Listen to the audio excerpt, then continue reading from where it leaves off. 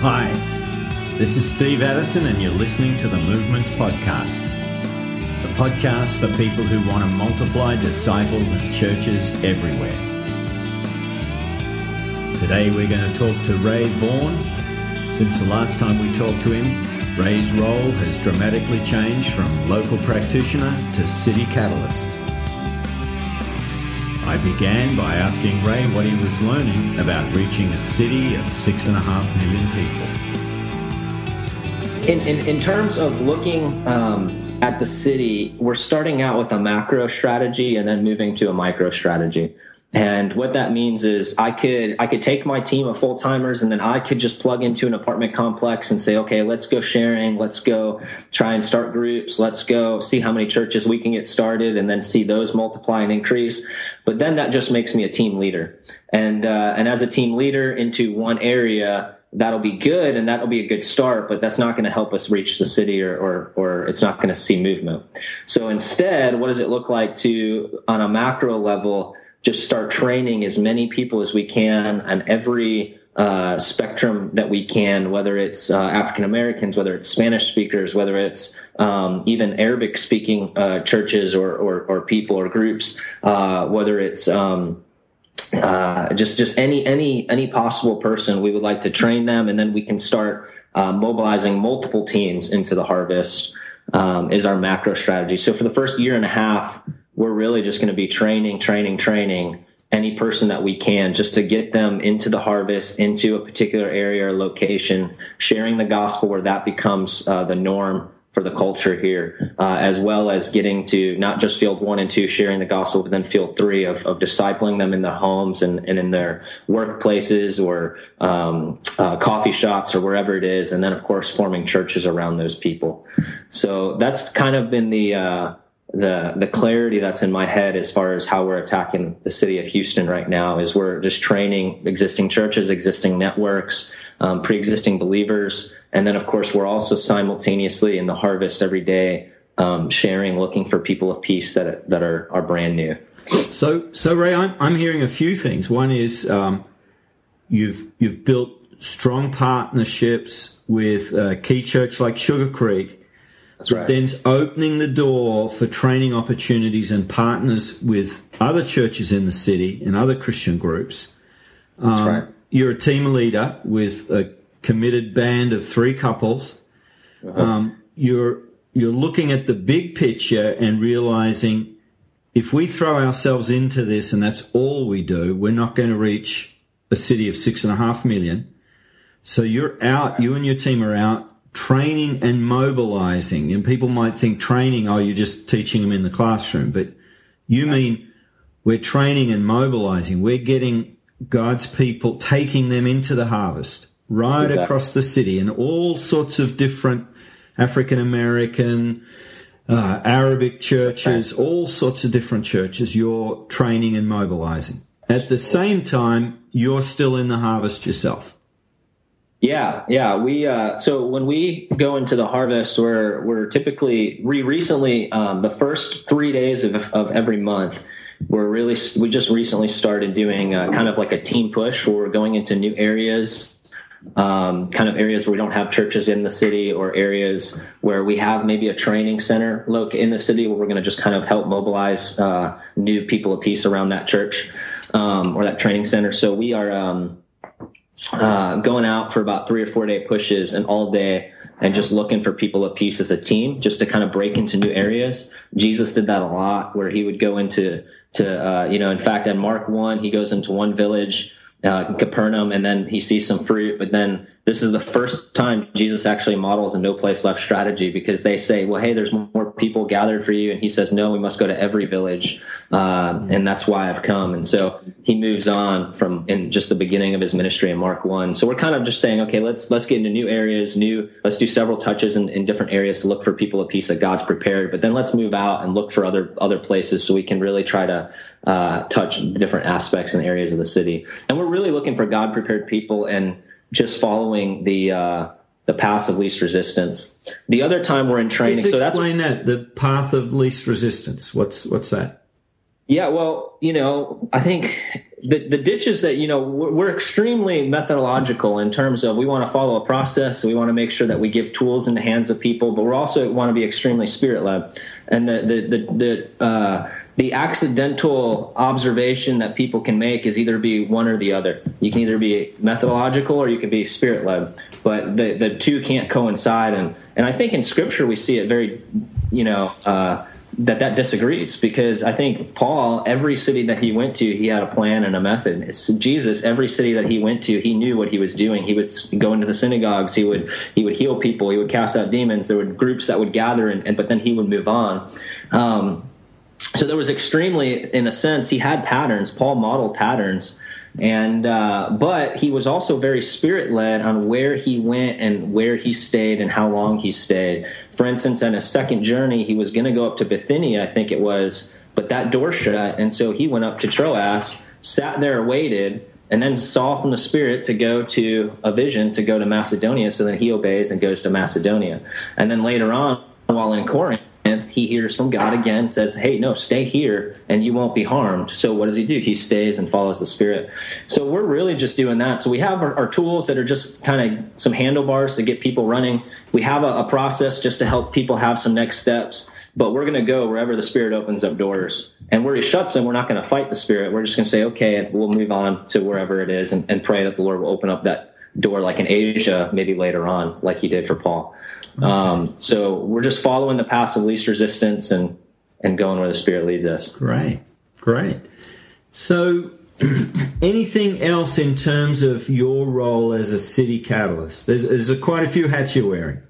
Yeah, well, okay, so just to clarify, the harvest time that we're doing, we're trying to do that individually just to make sure that we're modeling it and that we're looking for new places, new areas, new people of peace.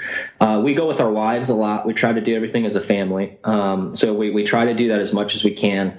But then along with that, we are the second avenue of harvest time for us is we're trying to take out Timothy's. And that's the highest priority value for us. We actually wrote down high value activities and low value activities. And the highest value activity that we believe that we could do is to be in the harvest with the Timothy. Just somebody that we can model, we can share with, we can watch how they do it. We could let them be the ones to disciple the fruit and continue to meet with them. So now it doesn't, we don't, get into having this wheel effect where we have 15 groups around us. Rather, we're helping other people get groups started. So that's the highest value activity, is going out with Timothy's. So we take, so I just had a training at a church called Woods Edge Community Church in North Houston, and they become a training center. And what that means for us is that they are hosting, so we have a lot of mega churches in the city, and they have, thousands and thousands of people. Well, we know that they're not going to train everybody in one event training. So a lot of these training centers, we're calling them training centers because they've committed to have monthly trainings at every single month that are opening up doors for new people to come in and hear it. So to get equipped with lesson 1, fields 1 and 2.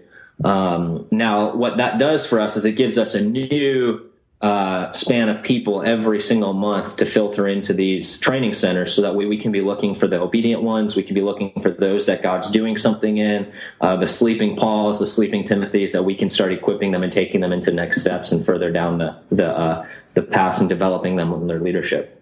So because you've not only gone in and trained and thought, well, our job's done now, we've got a team there happening, you've helped those early adopters form a training center. So it means you're not the one having to train everybody in Houston. You can refer people to training centers and then stay in touch to see where are the, as you said, sleeping Pauls or sleeping Timothys. That's right. So we have probably 3 to maybe 5 ongoing training centers. One is with Sugar Creek Baptist Church, and that was our first one that got started. And now there's a team that's raised up in Sugar Creek that is doing all of the training every month.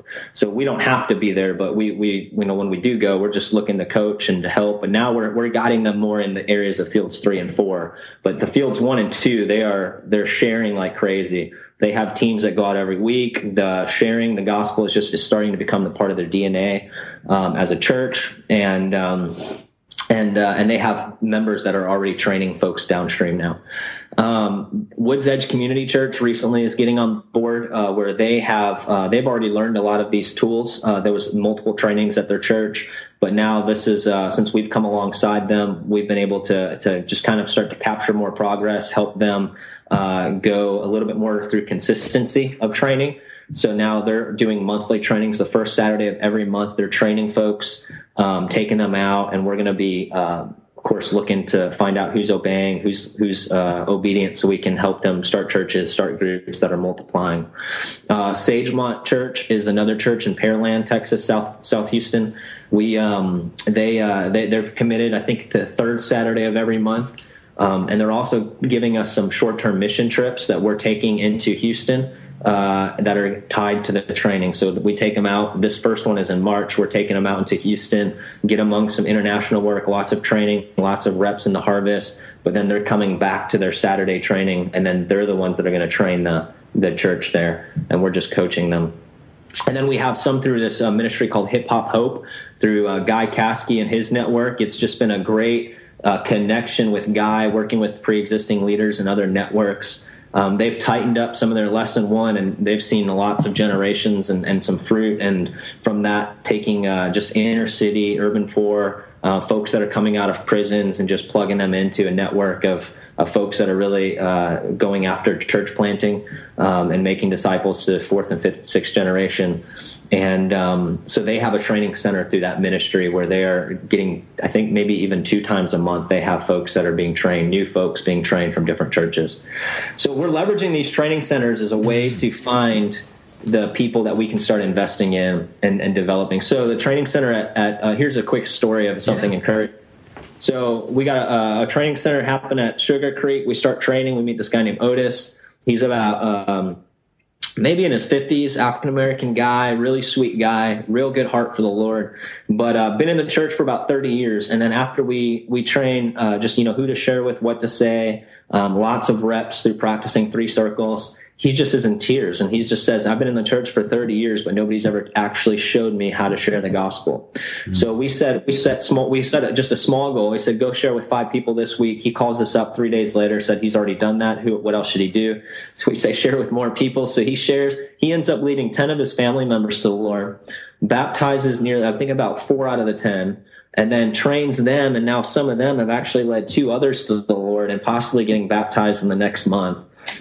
They meet now in a church in their home. Otis is directing or leading a church with that family and some of his friends every other week, and they're committed to planting more churches. As a result of just this training, we're finding these guys like Otis's and just want to release and equip them. Otis now is somebody that's been an encouragement to the church as a whole at Sugar Creek, and his story is pretty well known at Sugar Creek, and it's been encouraging to watch God use that.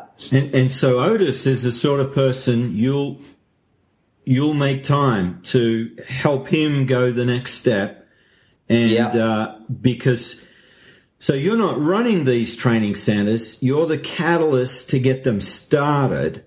And once they're bubbling away, people like Otis are sort of surfacing in those places.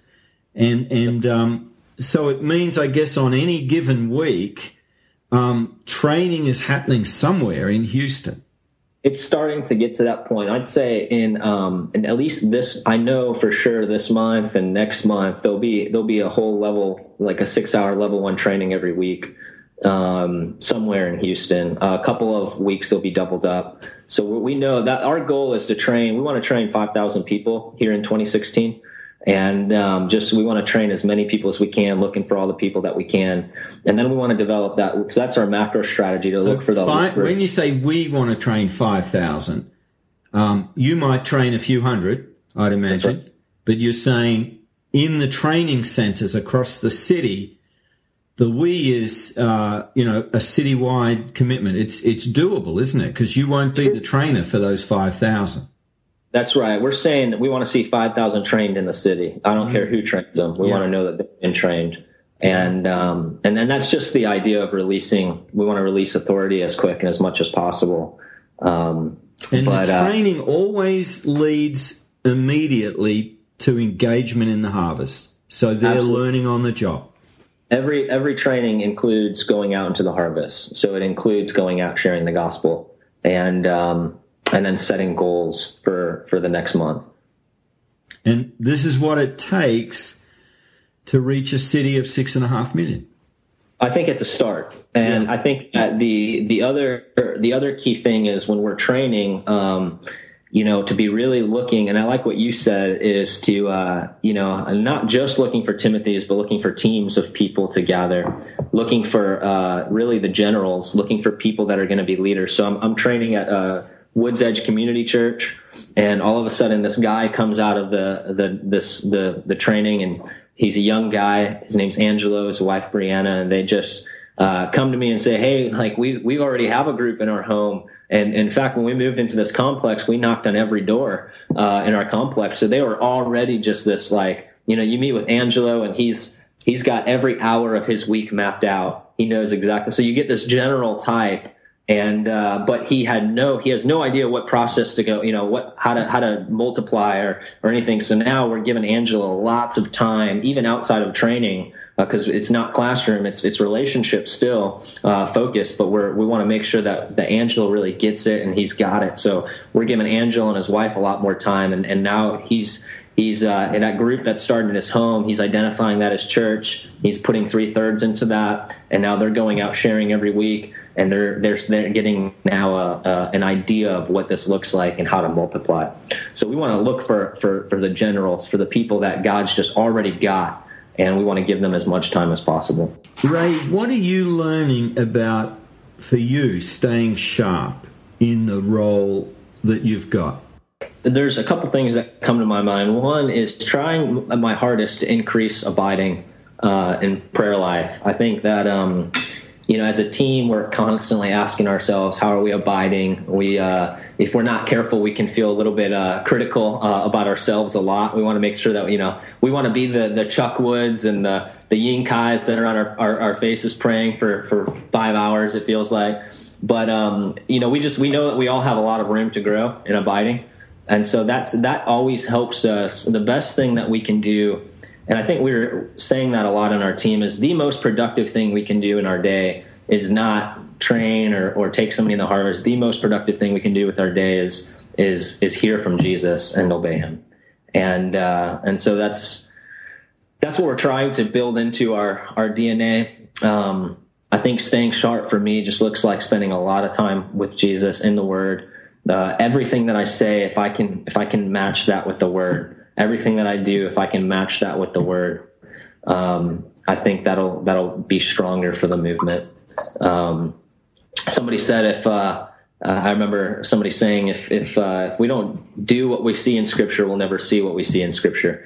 So I just want to make sure that everything I see in Scripture I'm doing, and I believe that the fruit will come out of that. The other thing is just reading books. Like I've been working through some of Steve Smith's No Place Left novel. Been reading your book and getting acquainted with that. It's been great. I've been just trying to keep learning up constantly on the phone with guys like Troy and Jeff and Chuck. Just like, these are like the Gandalfs, so we're just learning. I call him Yoda, but maybe Gandalf is a better name. Yeah. Just learn from him. I can't tell you how many times, Jeff will just be on the phone with you for 3 hours or 2 hours if Jeff you really Sandell. Ask him to. Yeah, or Troy, or even Chuck. So just all of that's good for me as a city strategist, is to know I have a pipeline of intake that I can have that fills me, as well as I have a city that I can be outpouring to. But that helps me stay sharp. And then my wife, I think me and my wife are I'd say definitely we're built to do this together. God's blessed me with a wife that really wants to see movement and is in the harvest with me. She's not afraid to share the gospel. She's bolder than me, and she challenges me. She hears from the Word, and she obeys the Word. And so that helps me stay sharp too, when you have a wife that loves Jesus and wants to challenge you in that area. Right. Looking back, now that you're in this City Catalyst role, how did God prepare you for what you're doing now in Houston? if I'm honest, I could feel more overwhelmed being in a city that's as large as Houston. But I think what's prepared me is being in Columbia, starting in a smaller realm. And in all honesty, the thing that's prepared me the most is failing. I think to know that I failed enough, it shows me that I have perseverance, at least, and hopefully I can maintain perseverance. Here's Paul. He commends his work as an apostle, or validates his work as an apostle more than any way else. He validates it through perseverance. Constantly, he is reminding, look, I am not a false apostle, because I've suffered through shipwreck, through beating, through hardship, through trial, through constantly I have the burden of the church. And any false apostle or somebody that's not really called to this type of work is not going to persevere through those things. And the fact that, learning to persevere through churches that get started and flop, learning to persevere through teams that you feel like formed but then don't, learning to persevere through being in a city and feeling like you're the only person that is really wants this, even though you're not, but you just haven't met those people yet. Learning to persevere through loneliness, learning to persevere through I have no idea what to do next, or learning to persevere through getting to third generation but then it all flopping, or second generation and it flops, or man, how do we get to fourth and fifth generation church? Learning to persevere through hardships with pastors and that don't share your same view on church or on leadership or on baptism, or just, I think learning to persevere has helped me to realize that it all comes with the territory of trying to get to movement and no place left. And by embracing that role and that vision and that call, I'm also needing to say yes to expecting all of those other hardships. And so I think I still have a lot more growth to do, but that's definitely one thing that's persevered, or that's helped me in this work. If you've been inspired by Ray's story and want to get some training, I'll post some links at movements.net. This has been Steve Addison for the Movements Podcast.